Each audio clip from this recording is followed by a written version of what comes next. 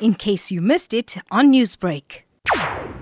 Rajapaksa crushed Tamil guerrillas which at home made him a larger-than-life hero a decade ago. The 70-year-old has now promised a fair administration which will make Sri Lanka safe 7 months after Islamist extremist attacks killed 269 people. South Asian strategic expert Shakti Sinha said that's where the trouble would start. The old Sinhala belief that a centralized Sinhala state is what Sri Lanka should be. And that's where the whole trouble starts. Gotabaya's first statement was a very good statement. He said, I'm the president of all of Sri Lanka and not just those who voted for me. So I'm also for them. And that we will not discriminate based on language, religion, etc. That's a very positive sign because he has to look forward for development. He needs, and that's a stable polity. But whether the people on his side, the extremists, that they would allow this kind of normalcy to develop, that is what we'll have to watch for. While the new president has no experience in politics, he made up for it by campaigning with the more charismatic brother Mahinda, who will now become Prime Minister. But the Rajapaksa pair has been deeply dependent on China, India's regional rival. Diplomat K.V. Favian said India has reasons to worry. Going by the past, the Rajapaksas have shown a definite trend towards getting closer to China and less close to India.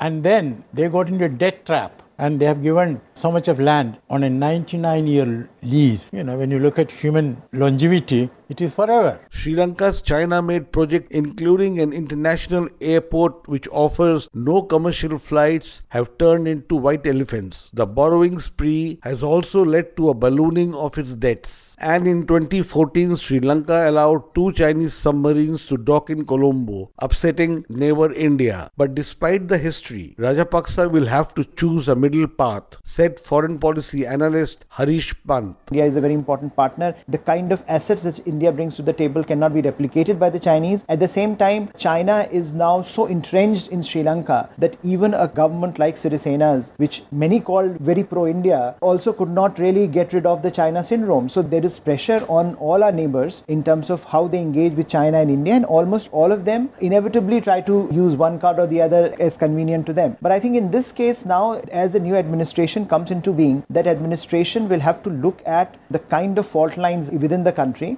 The brutal end to the 2009 civil war alarmed the international community, with many leaders boycotting a Commonwealth summit that the country hosted in 2013. The massacre of ethnic Tamils also prompted the United States and the European Union to cut aid to the Indian Ocean atoll nation. For Newsbreak, this is Rana Senn reporting from New Delhi. Newsbreak, Lotus FM, powered by SABC News.